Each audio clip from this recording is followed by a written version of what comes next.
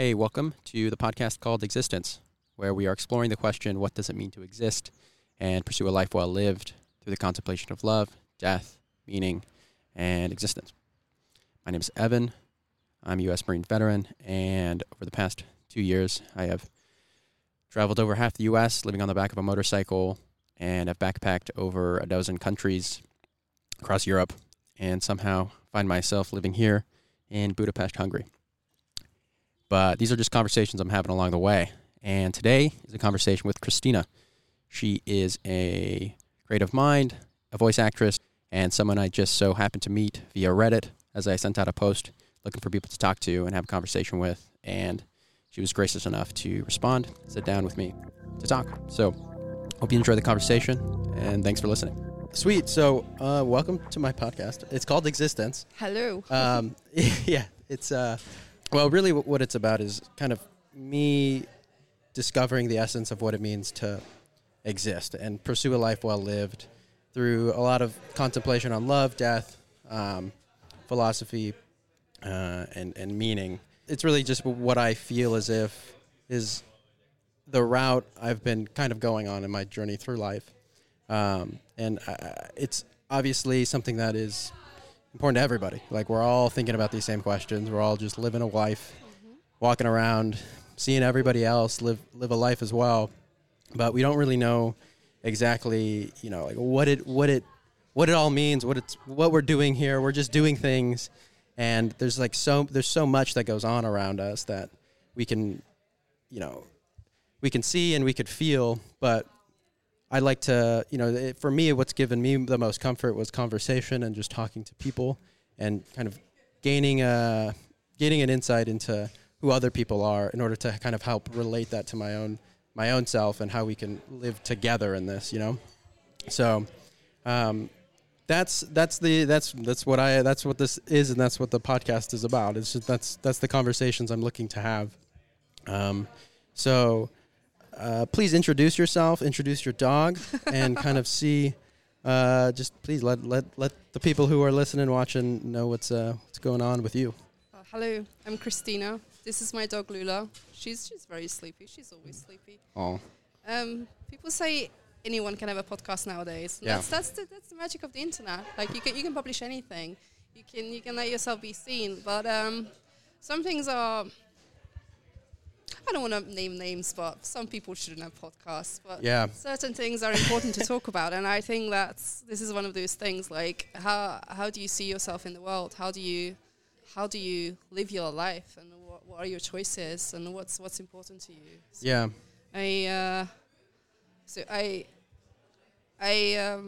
God, stage fright. No, you're good. So just I guess introduce your background a little bit, where you come from. What you're doing here in a bar in Budapest, Hungary, talking to a guy you just met literally a half hour ago on Reddit, and we're now talking and having a conversation. Yeah, okay. So I am from Hungary. I lived in London for my whole adult life. Okay. And I came back last year. Okay, sweet. For family. And I lived in the countryside for a while with my family, and it was just like, it was an incredibly unhappy period of my life. And yes, I came back to be close to them, but then you need a healthy distance. So I went to university here in Budapest, and this city has always been like, I'm a romantic. I overly romanticize things, and I love it here. And I've wanted to move here for so long, and I finally made that step a few months, February. It was February, yeah. So I'm finally here, and it's just sort of starting a new life, meeting new people, and responding to random Reddit requests. Yeah. That's how I'm here. It's great. I'm actually really stoked you did. I just put it out there yesterday, and I thought, who knows what might happen with that. Yeah. And I'm super happy that you responded, and we're actually having a conversation here. So I think that's really cool of you. I think that's a really admirable thing, too, just to kind of like take or accept things that kind of come your way, You never know where life is going to lead you. Yeah, so I have been trying to. I'm quite the introvert, but I have been trying to move out of my comfort zone a little bit, meeting new people, just embracing new experiences, whatever life brings. Yeah, totally. So what brought you to Hungary, actually? Well, what was the catalyst for that? I did have a relationship, a very long one, and it was okay. Towards the end, there wasn't much love. But Yeah. my grandma had a stroke, and I thought, Oh, I'm sorry. I've already lost 2 grandparents. Don't want to lose her as well. And I didn't want to be too far in case anything ever happens again. Yeah. So I'm here now. Yes, I'm not with the family anymore, but, I've got a car, I can drive home in 2 hours. It's fine. Yeah. Why don't you just sit down? Oh, no. He's chilling. Sit. Cool. So you moved to Hungary, you moved, I guess, to your home country not that long ago. Yeah. So, what do you do? Just kind of like give I know we talked about it before this started, but just kind of give an insight into like what you look like in terms of just kind of your day-to-day stuff. I am lucky enough to be a freelancer.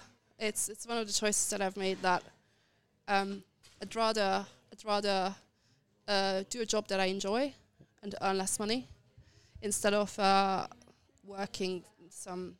Nothing's wrong with that. Don't get me wrong. It's just not for me. Working in an office, doing something that I don't like, doing something that I don't enjoy. Yeah, totally. So I started. I used to be a graphic designer, but I don't know. I lost my passion for it, and then I started voice acting as a hobby, and it kind of picked up. And now I'm working for several different companies. I do erotic voice acting mostly, but not just that. I do other stuff too, and I also work for a vibrator startup, and I work with their social media, so that's kind of fun. That's the thing. That's what I love. That it's fun. Mm-hmm. I choose my own hours, so I can go to random meetups whenever I want to, and I can stay at home with my dog.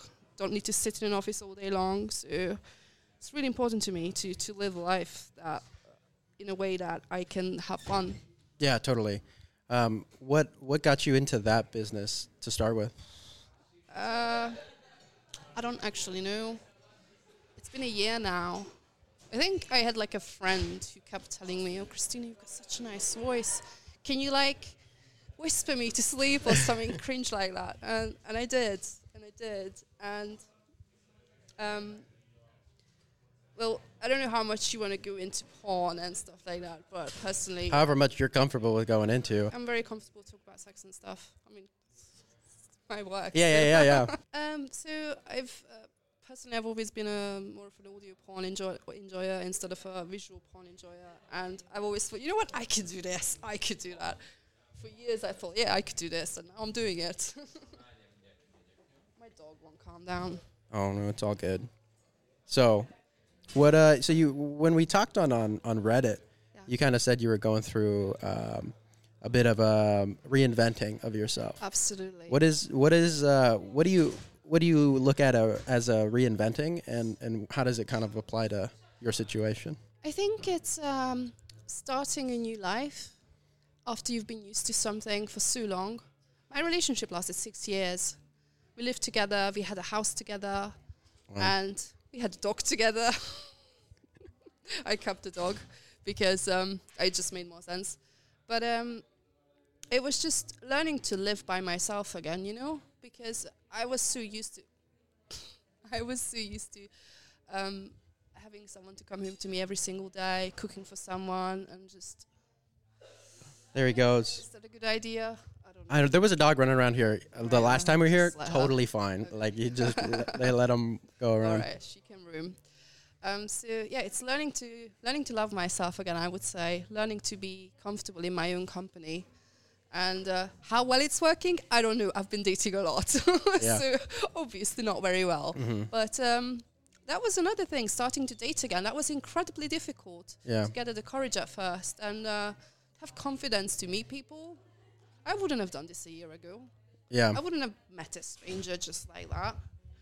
But I think it helped me. And even my work, like, I don't want to say sex is everything, but sex is a lot. And knowing yourself and knowing more about sex and sexuality and sex positivity, I think it helps a lot with mental health and everything. Yeah. No. Totally. So that's kind of my journey. It's not. I wouldn't say it's ended yet because it hasn't. I'm still like floating around, finding myself.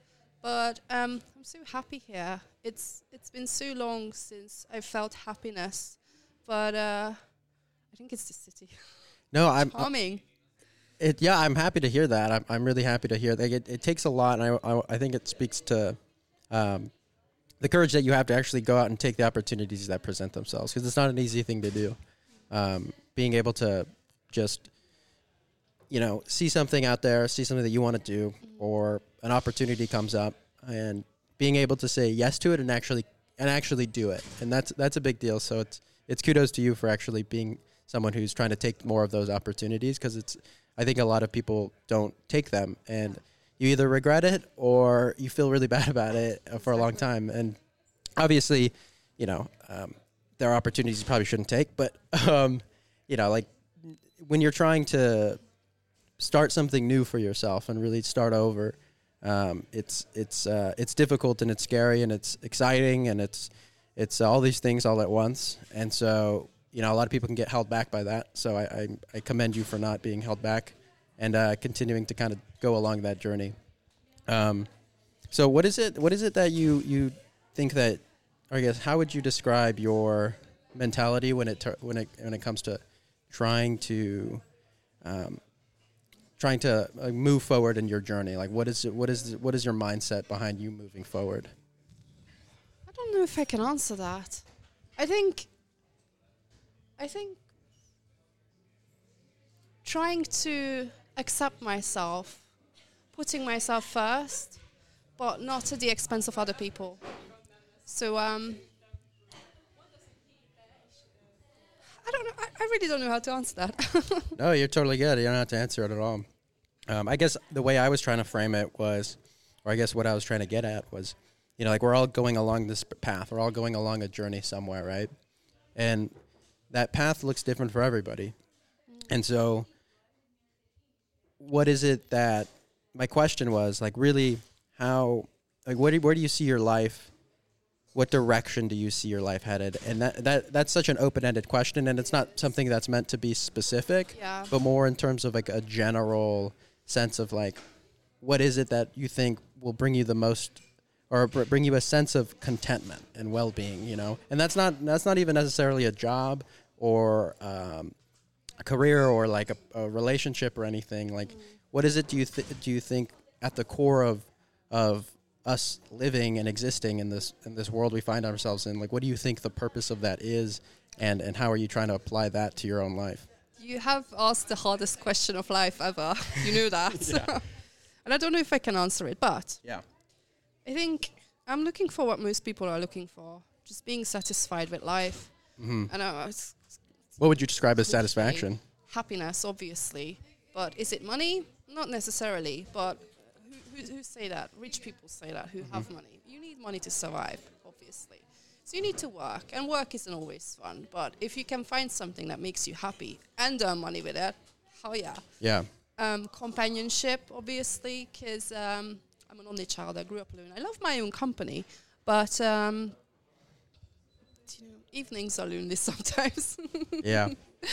I do love my friends and having people around you who understand you, who you can rely on, who rely on you sometimes. It helps you a lot as well. But to have a goal, a lot of people would say, oh, family, procreation, or... Is that the word? Yeah, it's a word. I forgot English suddenly. No, you're totally good. I don't think I'm ever going to have kids, but that's got nothing to do with any kind of beliefs. I just don't like them. Yeah. But a lot of people think that's the point of life, settling down, having a family. I don't think so. I don't think we actually have a purpose, a reason. We're just here. We just decided to grow bigger brains than most animals and just do things that other animals don't do. And just here to make the most of it, What is making the most of it? Enjoying it. Finding the small joys in life. Okay.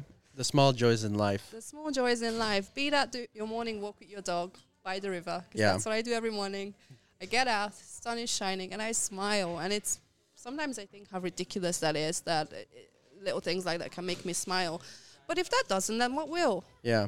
No, that's not ridiculous at all. I mean, that is meaning, It's like, I feel like, I guess my personal take on it is we're always searching for this kind of big cosmic reason to explain what's going on, and there's always this kind of the question of like, well, what does it all mean, and like, does it mean anything? And so It doesn't have to. It doesn't have to well, mean anything, I think. well, it's not even. It might not even have to mean anything. It's just it's already built in. Like meaning is the small things. Meaning is already fundamentally built into life at all. Or it's just baked in with the process, with the whole thing. And so, like, to ask these like huge questions of like, does it mean anything? Where is the meaning? Was there one fundamental universal truth that we're all searching for? Like, it's just not the right question to ask. Oh, you're not. No, you're good.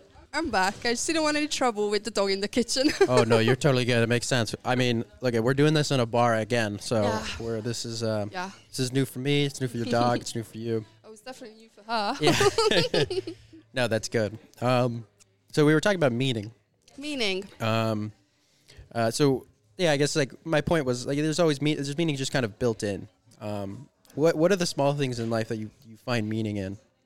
Besides, you mentioned like walking your dog on the street. Yeah, beauty. Beauty? Finding beauty around yourself. Yeah. I'm a huge nerd for architecture. Oh, great. And this is why I love this city. I call it low budget Paris.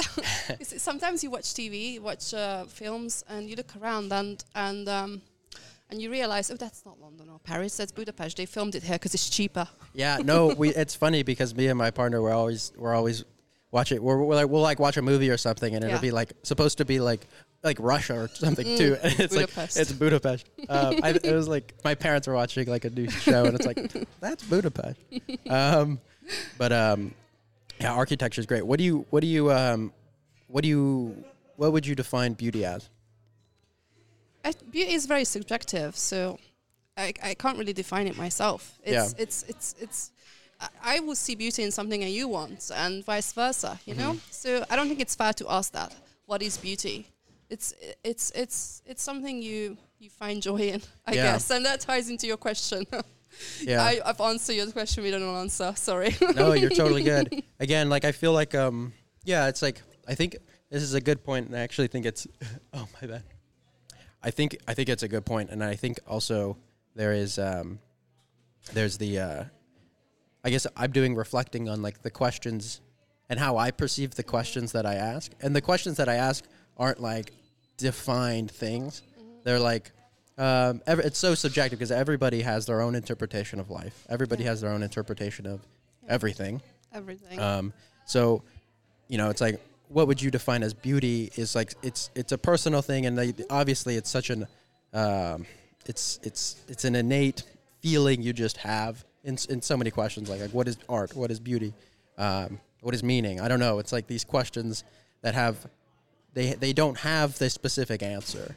But it's the lack of answers which I'm really interested in. It's the lack of their being able to put your finger on anything is, I think, where the most profound knowledge can come from, because you're searching for something that is the essence of something and not necessarily something itself. If that makes any sense. I don't know. Very philosophical, very early in the afternoon. It's too early in the afternoon it is a philosophy podcast, or at least in part. You were warned. Was I? Yeah. So I mean, I think in terms of that as well, like this ride ends, and this is something I think about a lot, especially because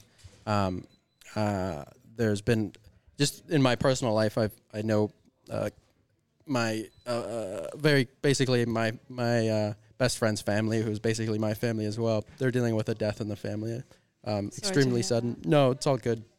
But death is something obviously that is on many people's minds, and I don't know what your interpretation is or how you feel about death, but it's something that I find can be immensely motivating and also scary and a lot of things. But I mean, if you kind of want to dive into like what do you think?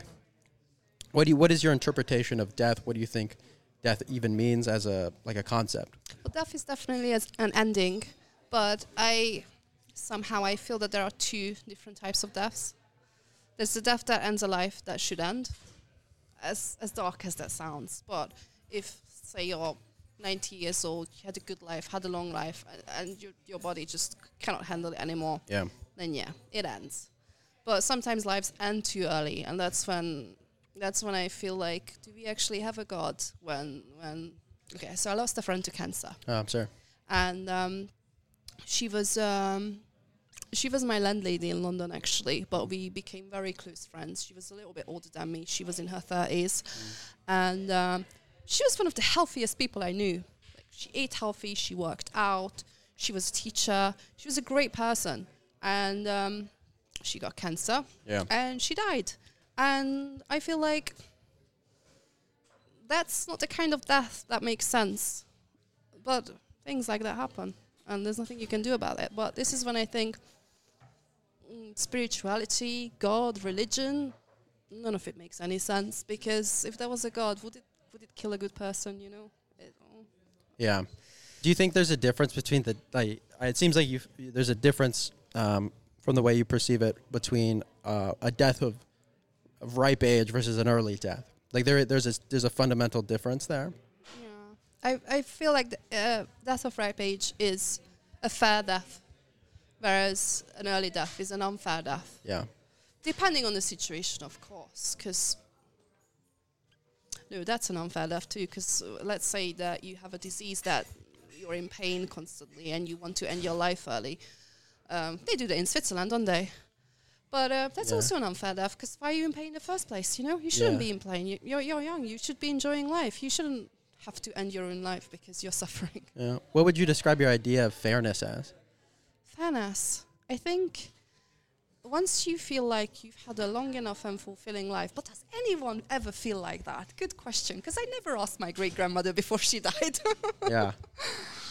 And my granddad, he didn't even recognize me before he died. So was that a fair ending? Probably not. Mm-hmm. Is any ending fair? God. Yeah, well, God, literally. So like in my head, I'm thinking like what fairness is. And fairness can be,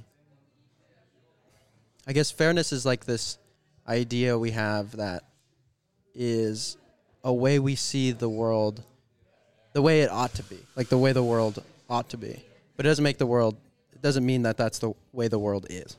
And I think like the dichotomy between those two things, I think that's where this confusion comes from of like, it should be this way. It feels like it should be this way. It's just this feeling that it should be more fair, it should be more just, should be more compassionate, more loving, more caring. But it just isn't for some reason. Yeah. And I think this is kind of a concept that I've been thinking about the idea of meaning and as it relates to death, as like this idea that we're trying to read a poem that is just we have no idea it's a poem, and it's just in a completely different language. And so we look at it and we just see these lines on this paper and we're just trying to make sense of it. But we're never going to make sense of it. No. But it doesn't mean that there's nothing there. You know, it's like there's still something there. There's still an. You don't necessarily have to understand it to enjoy it, right? Well, that's the thing. Well, that's true. Yeah, that's true too. You can enjoy it. You can find the beauty in the scribbled lines on the piece of paper. Like imagine listening to a foreign song. Maybe you're enjoying the melody. Maybe you're enjoying the lyrics, even though you have no idea what it means. You can still enjoy it, right? Yeah. That's one way to look at it. Yeah, there's enjoyment there. Mm-hmm. And enjoyment, there's meaning. Like there is and meaning. Beauty. Yeah, and beauty. Are you a fan of art? Much art? Yeah. What do you have any specific type of art that you most gravitate towards? Architecture, probably. Architecture, as you mentioned earlier. Yeah. Sweet. Do you have a favorite building in Budapest? Oh, many. Many. I actually really like the 8th district, the Palace Quarter. Palace Quarter. Yeah, it's not here. It's a little bit further in the city. Okay. That's where I used to live. Okay. Do you know Lumen? Lumen. Do I know Lumen? Dorsey, off camera? Oh, yes. The not that great spinach soup. Yes. I do. I love their food. She relates it all to food, and then I remember. It's not the place where I ate that not so great spinach soup. I relate to that, though. Yeah. I used to live opposite. Okay, Lumen. sweet, yeah. And that house it might be one of my favorite buildings. I took a picture of that house. I think I took a picture of that. Yeah. But when I lived in it, it didn't look like that. Really? It still had the bullet holes from the revolution. Oh, wow. But yeah, I think I do find the 8th district, like the Palace Quarter, very magical. Okay. Because there's history, there's beauty, and I don't know, it's just, it was my home for a while. Yeah. I don't live there anymore. I wanted to move there anymore. I wanted to move there again, but I didn't find an apartment there. Ended up moving elsewhere, and I actually love it there, so it's fine. Yeah, that's awesome. What's my favorite building? I don't know. Too many. What is it, or what is it about architecture that you find most alluring? I think it's like product design, that it's useful, but it still looks good. Yeah. It's take your what's it called? Roadcaster. Roadcaster. It's useful, but it's also got pretty colors. Yeah, no, right? it looks cool. Yeah. So it's. I think I used to be a product designer, so. No, that makes sense. It's when things are useful but still aesthetic, and I think it's really important in architecture that let's say it's your home, it's an office, or whatever it is. You walk into it and you feel satisfied with where you are. You look at it and you think, this is really nice. I'm happy to be here. Yeah. And it was very important to me that I live in a building like this. Yeah. And I do. No, that's awesome. And Soviet architecture, brutalist. There's beauty in brutalism, but not in the housing blocks. The housing blocks are usually very mundane, and there's a lot of that here. There's a lot of that in Eastern Europe, but even in London. And I feel like we want to avoid that. If it was up to me, obviously it's not, we would avoid that. We would try to put at least some beauty in it. And I think that's what I love about architecture, when people are passionate about putting beauty in something useful. No, I think that's a great point. I it's not really something I've thought about. I love looking at architecture, but it's not like I don't think about it. I should have been an architect. Yeah, it's not too late. It's not too late. No, I'm fine. No, I think that's a really good point. I know when I walk around, my partner, she's always pointing out like old like socialist buildings and like right next to like grand like palaces, and you're like, wow, this is incredible. Yeah. Just like the library here. Fun fact. What's that? So that library is owned by the Weinheim. Used to be owned by the Weinheim family. I used to go to an elementary school that was their home. Oh, really? So yeah, because they're from my town. Wait, you went to the elementary school that used to be the home of the people that own the library? Wow, or used to own the library? Well, no, because it was all taken away after the monarchy fell and the communism and everything. The countess moved back to the town. And I know her daughter, actually. My stepbrother works with her. Interesting. They lived in London. Yeah. But that's not where I knew them from. But the Weinheim castles, like this is one of them. And they're all over the country, mostly the eastern part. Yeah. And How did you like London's architecture? It's nice.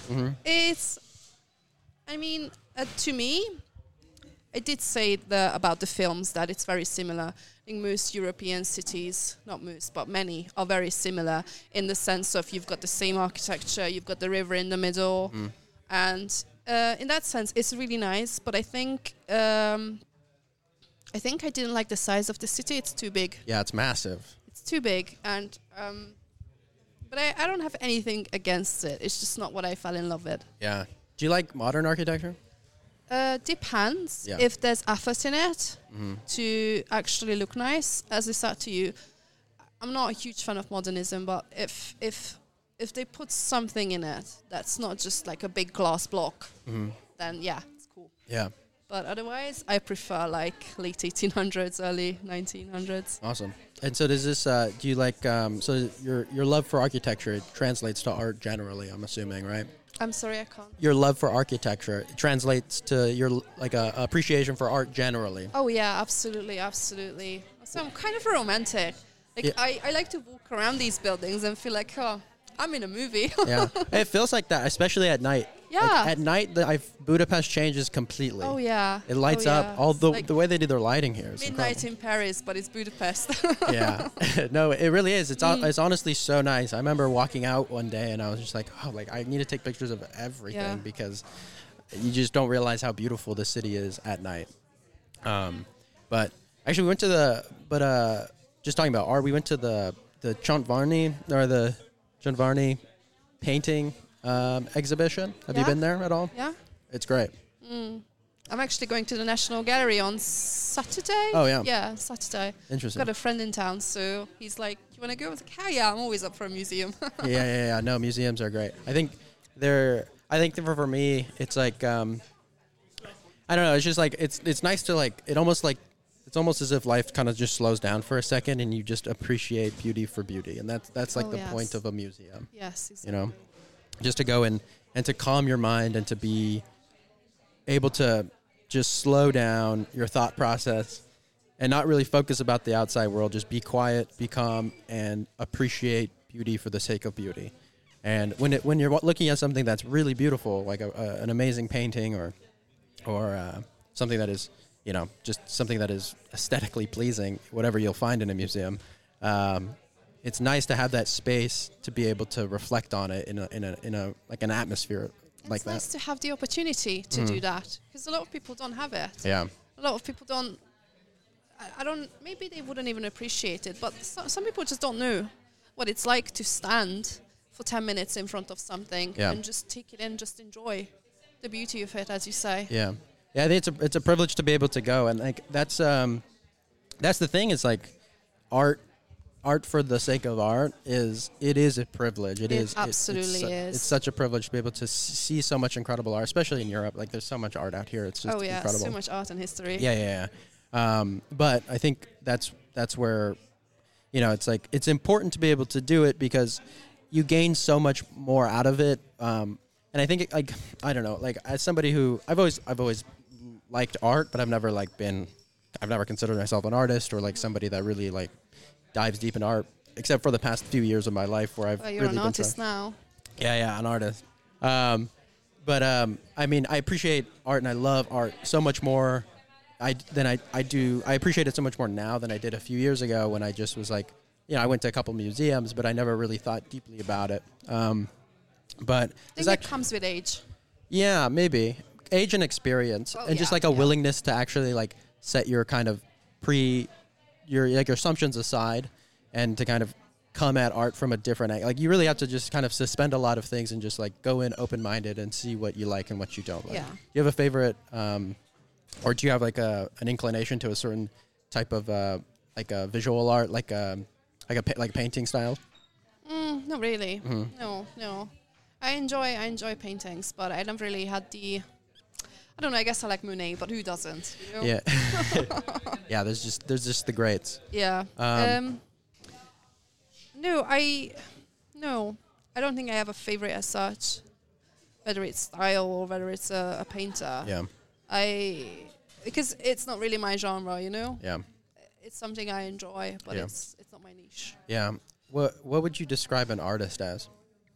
Artist is someone who creates something that they take enjoyment in, Okay. they express themselves with, and perhaps other people will enjoy it too, but it's not self-expression. I Yeah. would say that's art, Self-expression. That's a good way to think Yeah. about it. Yeah. Because I may be expressing myself with, I don't know, a drawing of a stick figure. Yeah. Everyone will say it's ugly. They don't necessarily have to enjoy it, but I express myself, and that's art, and that's it. Yeah. So I think having other people enjoy your art isn't necessarily a condition of it being art, you know? It's just self-expression. Yeah, self-expression. Oh man, self-expression. There's so many ways to express yourself. Mm-hmm. So, in that, I mean, when you define art as self-expression, I mean, you could take that anywhere. You know. Oh yeah, it could be your hairstyle, it could be your clothing, it could be a drawing, it could be music, it could be poetry. I'm not going to make a list. It's going to be very long. Do you think anybody can be an artist then? Yes, I think so. As long as they're willing to, expose their, is that fair to say, expose their vulnerable side? Yeah. but can you make art without being vulnerable? I don't. Maybe you can. I mean, I think vulnerability isn't an inherent quality about art, but it can. But it is. It makes art better. Depression makes great art. Yes. No, I mean, there's so much. I mean, there's challenge in art. I think that's probably a better way to describe it. Is like a challenge in creating something that may be difficult for you to do. But it's not, and I don't think it's necessarily like you said, it's not a condition. It doesn't have to be a condition of art. Yeah, you're right. But what do I know? I'm not an artist. Yes, you are. Excuse me. I maybe, I don't know. You are now. It's been decided. It's been decided. I am the patron of arts, and I've said so. No, that's great. Was art something that was important to you growing up? Yes. I never thought I was artistically inclined in any way. I couldn't draw very well. I could draw. I tried to learn the guitar, but I've got terrible finger coordination. I'm learning piano right now, and it's nice. pain. I'm terrible. I just can't coordinate my fingers. But I've always loved music. Yeah. Always loved movies. I've worked in a cinema for years. Oh wow. And I've always called myself a talentless creative, because that's what I've been. I've always been a creative person, but I haven't had the talent to use it. And now I finally found something I'm good at, which is sound design and voice acting. And I'm like, hell yes. Awesome. No, that's awesome. How I mean, it's such a process to be able to get to the point of like, I'm actually like really want to pursue something and I find enjoyment at it and I think I'm good at it. Yeah. Like it's such a process to get there. So congratulations on actually finding that.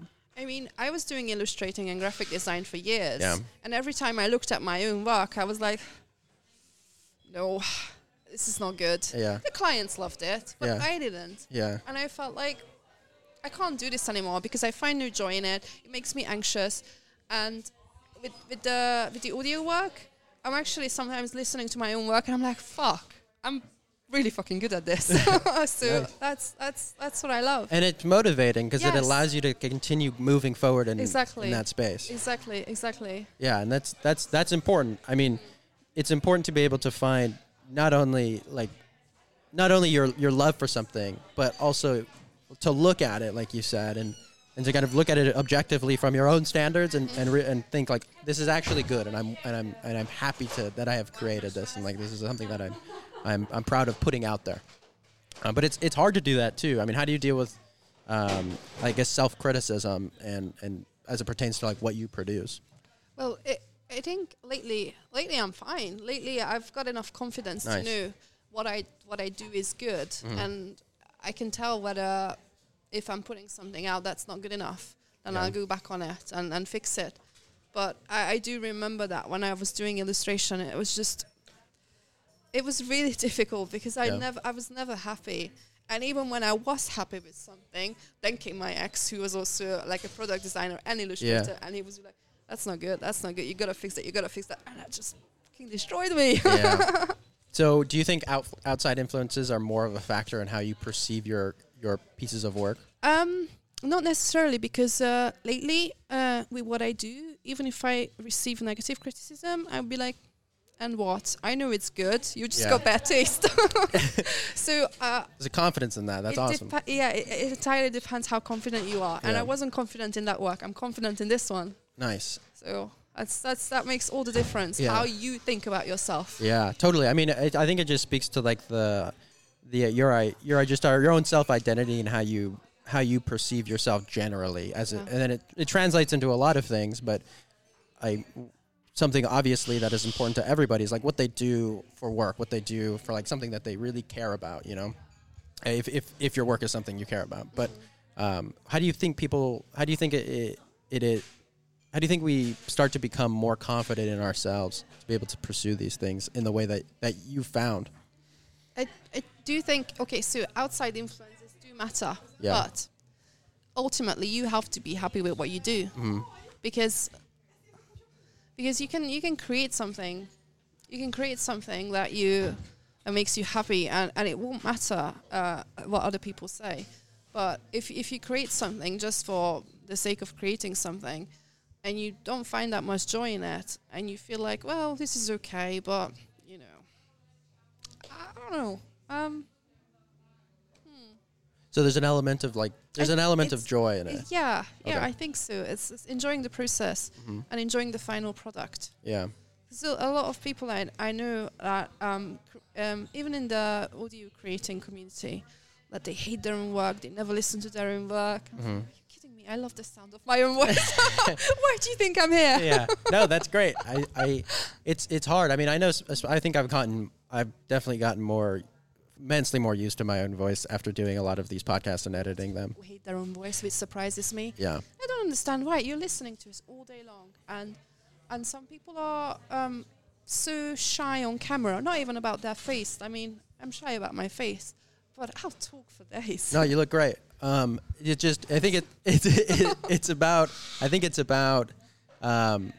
about like, because I think specifically to the audio thing, it's like the way it's conducted in like through your bone structure, like it sounds differently. Yeah. But and then you hear it and you're like, that's not how I sound. That sounds weird. And it's actually I think I sound better. Yeah, you sound better. There you go. Yeah, but I think it's also like it's you're your own worst critic. So like the worst exactly. the worst thing that it's gonna be is like the worst judgment you're ever gonna get is from your own self. Yeah. And I don't know if you feel the same way. Like, do you think you can like create something that is like do you think you create something that is, I don't want to say flawless, but like something that you can create? Like how often do you create something that you feel as if like you've really made something sound here? Every week. Really? I love my job. There you go. I'm really happy to hear that you're. Yeah. It's great. Not a lot of people are in that position. I've made a song the other day. Oh really? And What is it? It's like an ambient meditation Nice. track, but Yeah. it's because I'm not very good at playing the piano. I'm learning, but Gotta start softwares somewhere. let you cheat so much nowadays. Like electronic music production is incredibly easy, and you just press a few buttons, you turn a few knobs, and you've got a song. And I listen to it, and like I know it's not a huge achievement, but I listen to it, and I'm like, I made this. Yeah. This is amazing. Oh, that's great. Well, you got to start somewhere. You know, with Exactly. anything, like Exactly. even in audio, sound design, like you started knowing nothing at some point, and then you Yeah. grow into something. Well, I did go to university learning. I've got a degree in communication, audiovisual communication. Oh, okay, cool. So I've got the basics. Yeah. But mostly I'm self-taught. Yes. And even learning it was a joy, to be honest. There you go. I remember getting my recorder and recording fully. It was so much fun. Nice. That's really cool and really important. I mean, Yeah. there's so much audio out there. I think especially like getting into audio and like learning about audio. There's so much to audio. There's so much to audio that like you have like I have no idea how far this audio rabbit hole goes, but it's really cool to kind of see like the space of audio and how important audio actually is to our just normal living and our senses. Do you find audio to be? I think it's kind of something that I was reflecting on how important audio is to our own senses and how like we can detect when audio is off. Like there's like the kind of like we have like a way of knowing when audio just doesn't sound right for some reason, like whether it's like generated or like not specifically human or natural. I think it depends on your hearing, because my hearing is not fantastic. I have musician friends who will tell me that what sounds right, what doesn't sound right, and I can't tell the difference. Have you ever been into a fully isolated room? No. It's very uncomfortable. Yeah. Very, very uncomfortable. So to me personally, sound is really important. Yeah. I go home, I put some music on, I put a podcast on. I've listened to countless. I don't read anymore because I don't have the attention span, but I listen to audiobooks. So I don't know. I think I'm just really into audio. Yeah, I yeah. guess. But do you ever listen to the birds singing? Do you ever listen to the crickets? Do you ever I just should more. listen to the nature? Yeah. It's the music of nature. Yeah, I think it's important. I think that's something I find. I mean, I should be doing more. I meditate and I have that practice, and I. That's and good. I I can't meditate. You make meditation music though. I do, but I can't do it myself. I get bored. My attention span is terrible. Like Yeah. I can't turn my brain off.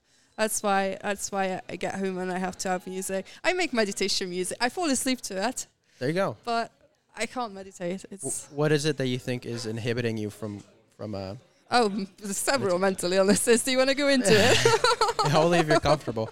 I mean, mental illness plays a factor in so many things. Yeah, I mean, I don't know. Like being able to like I think even just like quieting, being able to like quiet your mind in some way, in any way, like listening to the birds. You listen to the birds, and like that's something that is able to like really ground you in some sense, right? I try to.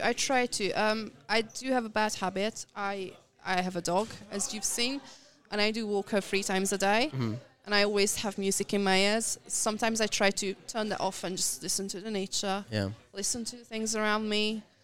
Obviously, I'm in a city, so there's going to be cars, there's going to be traffic, which is not the nicest. Yeah. But I always walk by the river.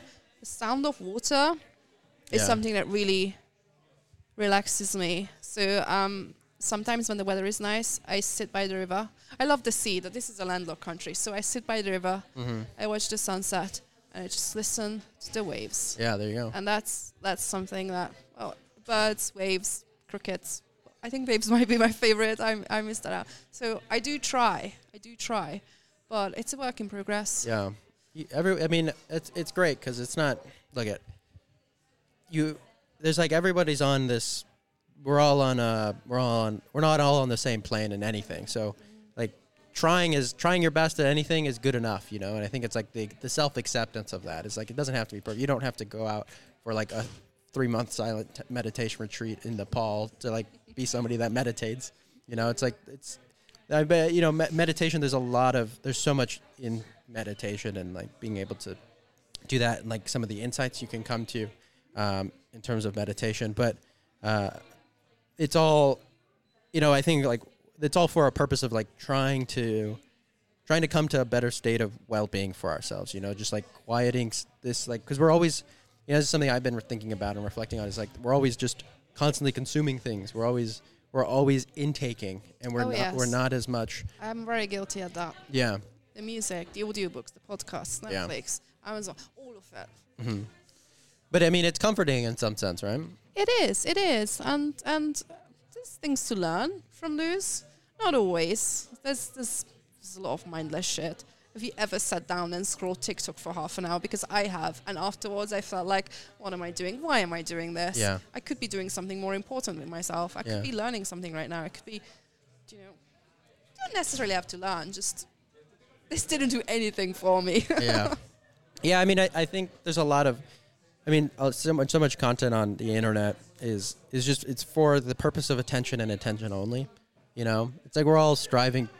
I mean, people that create things online, and you know, you're a social media person. So like there's value in things. There's value in the internet. There's value in communicating in a way that you can get to the masses of the world. But I think there's a line where it comes to the point of, I think, why are people creating these things that they're actually creating? Like, does this actually bring value and well-being towards, you know, the world? Do memes bring value? Well, it does in a sense. I mean, they make us laugh. They make us smile. They bring us joy. But everything in balance, you know. Yeah. Everything's within balance. You can't look at them for hours. Yeah. Look at a few each day. Yeah, exactly. Smile, send it to your friends, and then move on to something more important. Yeah. The problem is the way that social media is set up is to get your attention and keep it, and for as long as, and then you end up looking at them for hours. Yeah. That's the issue. And I think that's the dangerous part, is like we're not. I mean, there are people with multiple PhDs trying to figure out ways to grab our attention further and further to just get us sucked into, you know, social media and our attention in a specific avenue. And it works so well, it's scary. Yeah. What has your experience been like in social media working as a creator? I've had this job for 1 month. Look it. I've had this job not that much longer, so. I haven't actually launched my campaign yet. But I'm scared because I know I have to do well at it, and I don't know if I can do the keeping people's attention thing. Yeah. Like, I mean, I promote my own stuff on social media, and I know what I have to do. I have to find my niche. You have to find your niche. You have to find your target audience, and you have to appeal to them. And I know how wrong it is. Like, I feel it in my bones how wrong it is, but I want their money, so. Yeah. Okay. Well, This one dark. Yeah. Well, I mean, it's not all bad, you know, like. It's not all because do you want to go into like what your social media campaign is? Orgasms make me feel. Yeah, how orgasms make you feel? I'm an orgasmic.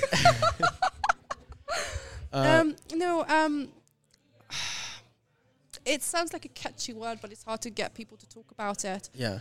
And will it be fun to look at a montage of people saying just one word? Because that's the whole plan. One word? One word.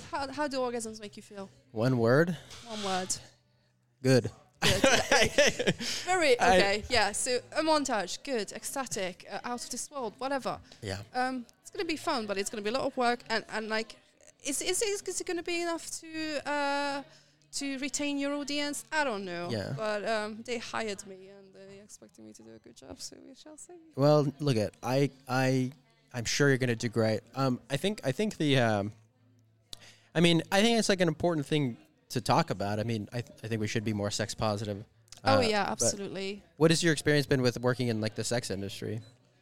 People are very scared to talk about sex. Mm. People are terrified of talking about sex and being seen talking about sex. Mm. You mentioned the word orgasms and like, what? Why do you think that is? Several things. Could be cultural differences, because I've talked to a lot of people. Eastern Europeans seem more open for some reason. Generational things, like millennials and younger. Even them, because the way they were raised, they had to. You couldn't talk about it, and then even in school, when you talk about sex, it's just a joke. It's just funny. It's embarrassing, and education definitely. We don't have proper sex education here. Mm-hmm. Do you have proper sex education in the US? No, not proper sex education. No. What country has proper sex education? I don't know, but I think that would be a start. Yeah. Do you know about Hungary's politics about sex education? No, I know nothing about it. Not good? Not good. Not good. You don't want to know. Yeah. What is it that I guess like so sex is like this, you know, like you described. Is it something that you think we can move past? Like how do you think we move past that? Education. Just through education? Education, okay. Absolutely. Education. You have to start from an age where obviously not too young because, you know, children. But I don't know, like early teens. Yeah. Early teens. You got to start talking about it. You got to start understanding identity, sexuality. Just how you got to be comfortable talking about it, because I think even to good sex, the secret is communication. Mm-hmm. And a lot of people don't communicate. A lot of people are in relationships for years and they never communicate. They have terrible sex because they don't want to tell their partner what feels good and what doesn't. Yeah. You know? And it's not just sex. It extends to other parts of their life too. But it's something that people are uncomfortable to talk about, and you gotta communicate. Yeah, well, I think it's also like one of those things where if you don't, like you pointed out, and I think it's a good point. Like if you're young and you don't learn. Not only you don't learn, but you don't accept the fact that like sex is always here and it's basically for everybody. Yeah. It's just a part of your life. Mm-hmm. And it's a natural, normal thing to feel, and you shouldn't feel like weird about it. Yeah. And like obviously, like religion comes a huge factor into that. Oh yes. But putting that to the side for just a moment, like just understanding that is just understanding that like it's okay, it's normal, it's natural from an early age, and to not have this stigma around it from an early age is so important. When you grow up, you don't view this as such like a taboo thing. Yeah. There's I mean, this applies to many things. I mean, that's how social and cultural norms come to be, is through this understanding early that this is a normal, natural, good thing to do. And so that progresses through your life and through the life of society. But yeah, I mean, it is such a weird thing because, you know, everybody thinks about sex. Everybody is thinking about, it's everywhere in so much of everything, and we we all treat it as this like hush hush, like don't talk about it. Yeah. But it can be such a liberating thing at this, when you truly let yourself talk about it, communicate it with it, and accept it for yourself in the way you feel natural to accept it. Exactly.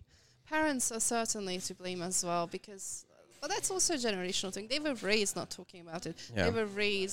Most of them were raised in maybe not most of them, but some of them were raised in a religious environment, premarital sex, and it's just talking about it with each other, talking about it, especially with your children.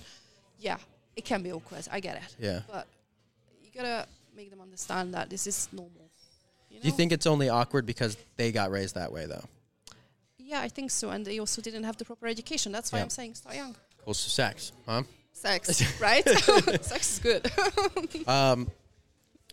But that's only a part of your interest here, I guess. So you want to, as I was talking to you before, you want to get into video games as a voice actor. Oh yes, video games. Wow, it's more of like, it's like a princess dream, I know it's one. I don't think it will happen. I mean, I have been cast in a video game as the villain. Oh, which game?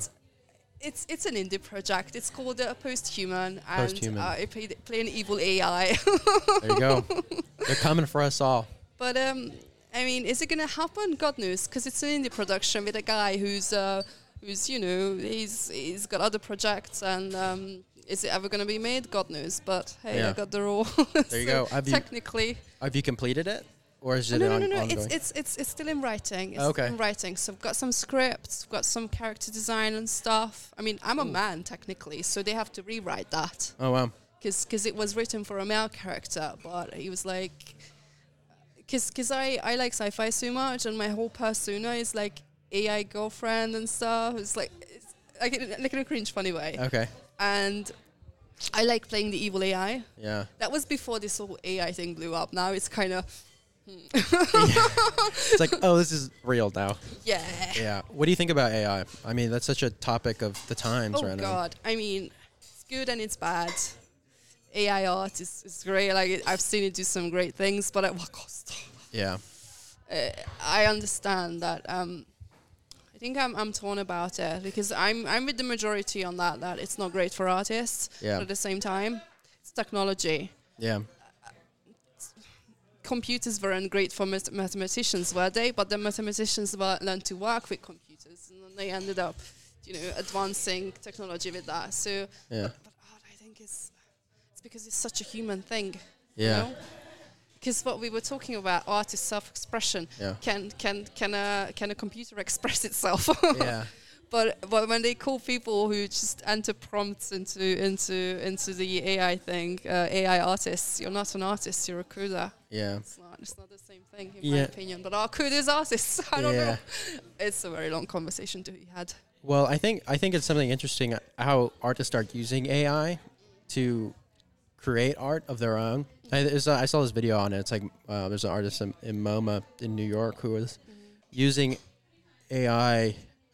Using like basically all the data of all the artwork in MoMA to create art out of the spaces in between art. It's like such a complicated, I'm not going to be able to recapitulate what it actually is, but it's an interesting video to check out. I'll link it in the description, but it's I think like the way art is being used with artificial intelligence is something that is, I mean, there's so much to be learned in this space as it comes up. I think they have to, they sort of have to learn the ethical way to use it. And it's a minefield. It's an absolute minefield because for AI to work, it has to learn. It has to learn from something. It has to learn from someone. Yeah. And that someone is going to be other artists. And they somehow have to figure out the legalities and the ethics around that. And that's something that I'm not qualified to talk about really because I don't really understand, to be honest. Yeah.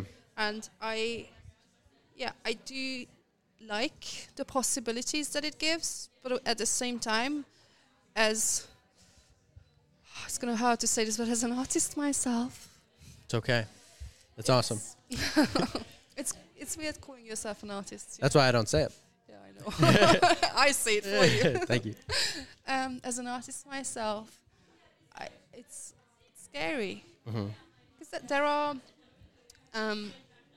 there are AI voice generators. Yeah, I was gonna say because I was gonna be like because I've played around with AI voice generator and I'm like I stopped doing it because now I'm like I can't I just there's a moral and ethical like boundary that I think is being crossed there but I have created some of them and I've seen like what it is. I use it sometimes. Yeah. And I use it for like okay, so let's say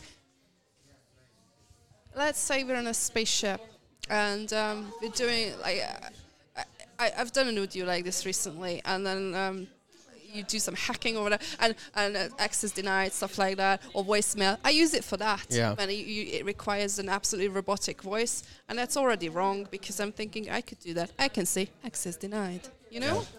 Well, So I think the problem is that it's getting so good though. Like now it's getting really good where it's basically indistinguishable from actual humans. something I remembered. So a lot of brands promote on TikTok, and you know that terrible TikTok voice. Oh, You know I'm not what- on TikTok. Well, I mean, I post stuff on it, but I don't actually Well, look on anything. you must have seen like TikTok videos make their way onto YouTube or Instagram. Yeah. You know when it's like text to speech, that terrible TikTok voice. There's Yeah. a male and a female. Oh, I think I know what you're talking about. Yeah. I recently Yeah. learned that those are real people. Oh, really? They're real people. They were recorded by real voice actors, Yeah. That's crazy. and They sound pretty robotic. they do because it's all pre-recorded and it's probably like assembled from words. But it sounds terrible. Yeah. And I'm thinking, Yeah. Why did they do it like that? I don't know. Where's 'cause it I'm from? thinking, if you're a brand, like even a medium-sized brand, my brand is tiny, the startup I work for. Mm-hmm. Even a small or medium-sized brand could afford. Voice actors are very cheap, I'm telling you. Really? Yeah. Yeah. I'm sure a lot of people try to break into voice acting as well. Oh yeah, absolutely. Especially with anime, a lot of people want to voice anime. Personally, I don't, but it's really difficult because it's all the established actors and animations like large-scale animations. Hollywood, you watch freaking Puss in Boots and it's Antonio Banderas. How is a starter voice actor gonna get a chance in anything like that? If you know. But there's so many things being created though that need voices, right?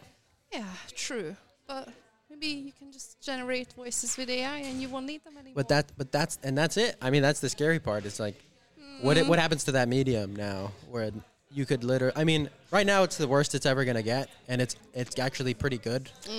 So like, what's it gonna look like 10 years from now when it's like even more perfected than it already is?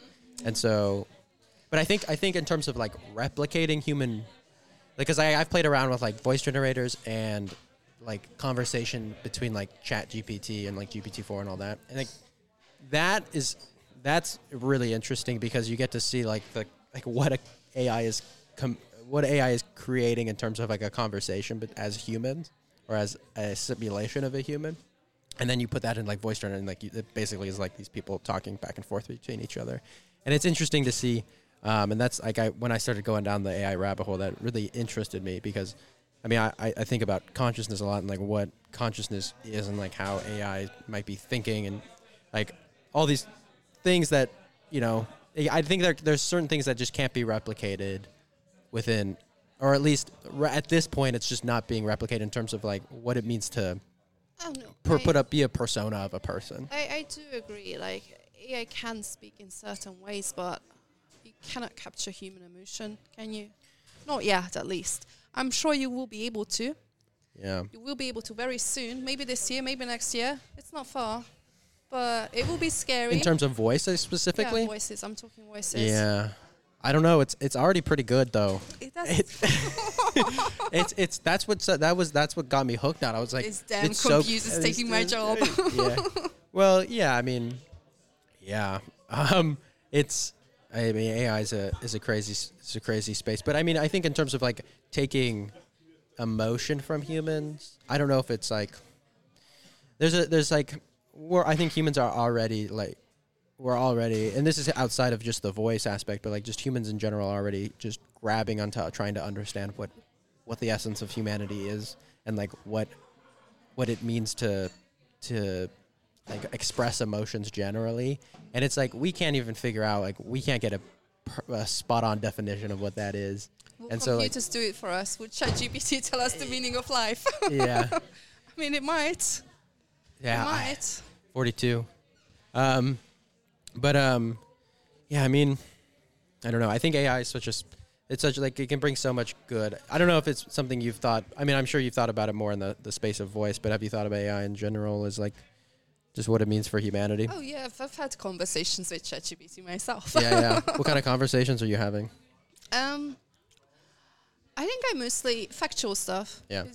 Actually, I learned about it from a medical student a few months ago, and there are memes about medical students using ChatGPT as a way of learning. And he was telling me about it, and I was like, wow. And it's like really interesting. And I have a friend who uses it instead of Google. Oh wow. It's just like it's constantly that. He's constantly using it, and I'm thinking, you're relying on that thing so much. Well, we're relying on Google so much. This is true. But Google doesn't talk. I mean, it does, but not that way. It doesn't talk to you that way. But AI or Google's coming out with their own AI. I think Bard it's called. I think. I could be wrong about that. But I mean, everyone's coming out with their own type of AI. Exactly. Everyone's coming out with their own AI. Yeah, but I mean, it's like I don't know, it's just the way of the future, you know. I think it's like you can't deny it. It's something that is going to be here. Bow down to our AI overlords. It's fine. Yeah, I don't know. It's humanity. I think the more I think about the space of AI, I think the more I think about like what it means to be human, you know. And I think this is like the fundamental question that we're asking ourselves, if not explicitly but implicitly as a society, kind of dealing with artificial intelligence and the way that it's been being shown. And so, how do you view the nature of what it means to be human? Actually, I have a question. Do you think we'll ever enter the cyberpunk future where we'll be enhanced by computers and like have microchips in our heads and we'll be half AI, half human? Probably. I mean, I would say probably, yeah. Yeah. At some point. I mean, if we don't die first, because like that could happen to like burn up or something. Yeah, I mean, it's the thing is like it's already being that type of work is already being started, and so like you have like Elon's working on like Neuralink, and it's like we're gonna be implanting chips in our head. So hive mind. Yeah, hive mind. We're all gonna have a collective intelligence. I mean, we do is ChatGPT, and it's all gonna be connected to ChatGPT. Crazier things. I don't know. It's one of those things where it's like science fiction is just becomes science. I enjoy science fiction. Yeah. But it's also scary that. So, do you ever watch Black Mirror? Oh yeah. The new episodes are not good. I would say the older episodes are good. They actually just announced a new season. Oh really? Yeah, just today. Maybe. I mean, it's been a minute since they've released anything. Last time when I saw was like Miley Cyrus or something. Oh no. But the reason I like Black Mirror because it feels so real. It feels so present. It doesn't feel super futuristic, not like Blade Runner or whatever. But because it feels like this could happen tomorrow. Yeah. This could happen next week. And I think it will. Yeah, the near distant future. Yeah. I think. And I think that might be the future. No, I don't necessarily embrace it, but I do think that we're growing so close with technology that eventually technology it already is, but it will become part of us. Yeah. You know? We already we walk around with our phone in our hands, you know? You can't, I mean, if you try to disconnect yourself from technology now, it's just like, even just now, like, you're already, it's possible for sure. And it's, if you want to live in like the Western ideal of like what it means to live in a world like this, it's, like you're a part of technology, but I mean you can limit it. You can limit it as much as you want, but like it's hard to get around it completely. Unless you like really cut yourself off, which is totally possible and probably what if you let your phone contract run out. Yeah. Just let your phone contract run out and then not respond to anybody. But yeah, I mean it's difficult because technology, it brings a lot of good to us as well. But you know, humanity now, like what it means to be a human is not. You know, it means a lot of things, but it's like I think I have problems with like the idea that like what it means to like the thing that separates humans from everyone else or everything else is this specific thing, and I've always had problems with that type of idea. You know, I don't know if you've heard like the thing that separates humans from every other species is the fact that you know we're able to contemplate our own death, or we're able to be aware, or like we're able to like be these certain things, And I just think it's so much more complicated than that. Like we're all just a part of everything. And we don't know what animals think, do we? So Yeah. it's a little bit ambitious to say that we think different because Yeah, exactly. we don't know what's in their head. But some things definitely set us apart. Yeah. I mean, look at us. We're sitting on a sofa built by humans, recording on a device built by humans. Yeah. Pretty colors. Yeah, pretty colors. It's like we're gonna separate ourselves from technology as we're currently using technology. But I don't want to keep you for too long. I appreciate the conversation. It's been great. I'm really into music. You're into music as well? I'm learning to make music. You're right learning now. into music.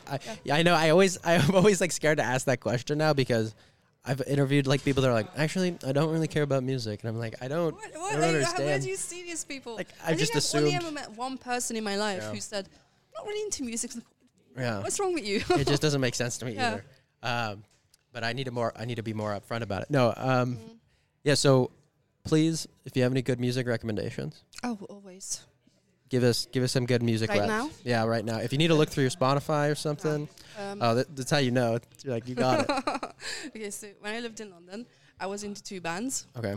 One of them is called Temples. Temples. It's think I might- they kind of sound like they think they're in the 70s, like psychedelic. Cool. It's nice. And British there's band? Temples. No, British band though. Oh, British. Yeah, they're British. Okay. And then there's another band. They're called Tempest. Tempest. Yeah. They're Australian, but they're London-based. Okay, cool. They have a very similar sound, but I like it more. It's also same sort of. We're in the 70s, but we're not. It's sort of like indie psychedelic. Imagine Tame Impala, but better. But better. Yeah. All right. Those are That's- fighting words. I know, I know. But we're talking indie bands here. Yeah. Tame Impala is quite big. Yeah. Tempest? Doesn't make them bad though. No. I do like them. But yeah, check them out. Temples and Tempest. Tempest with two S's. Okay, sweet. Link. Tempest are quite small. I think they only have two the second album is coming out. Cool. I saw them before they even had an album out. And this is why I moved to London, by the way, because I wanted to see bands. Yeah. Awesome. Music. Do you have any specific songs by them or just kind of like, Better Than the Devil by Tempest. okay, Better Than the Devil by Tempest? Better Than the Devil. Temples. Let's do Rumen Godlike Man. Okay. Okay. Rumen Godlike Man? Rumen. Oh, Rumen. Okay. Rumen Godlike Man. Ta, ta, ta, ta, ta. Okay, I'm not going Gotcha. to sing. It's linked in the description. Yeah. Cool. So before, if you wanna shout out anything that you're doing, anything, your social media, anything? No, because I don't hide my face for who I am, but I also don't advertise it because Gotcha. it's a very different genre. It's actually shout out to my brand Erosia. Arasia. Erosia. Okay. Erosia. Okay. Can I do like a Please. Okay. Go ahead. Okay. So the reason Erosia is different because you probably never try to travel with a vibrator because you're a man and men don't really use vibrators, but a men's line Haven't is done coming out later this year. But we create attachments to electric toothbrushes because a lot of people try to masturbate with an electric toothbrush, which is very wrong and you shouldn't. Unless you have an Erosia attachment because Interesting. the motor of an electric toothbrush is incredibly strong, travel safe, body safe, and TSA can't embarrass you. There you go. There you go. That's my advert. Erosia. Arasia. I'll link it if you send me the link. That's actually kind of a novel idea. It is. I haven't thought about that. That's why. Well, I haven't thought about it for. Yeah, that's it's not on why. my That's mind, why I but- was so surprised because it's a very and it's not phallic. It's not. It's classy. It's Arasia. Erosia. Cool. Awesome. Well, thank you for being on the show. I really appreciate it. Thank you It was for great having me. meeting you. It was great to meet you too. Yeah, thank you. It's been fun talking to you in a bar in Budapest. Somebody I just met. So, thank you. Thank you.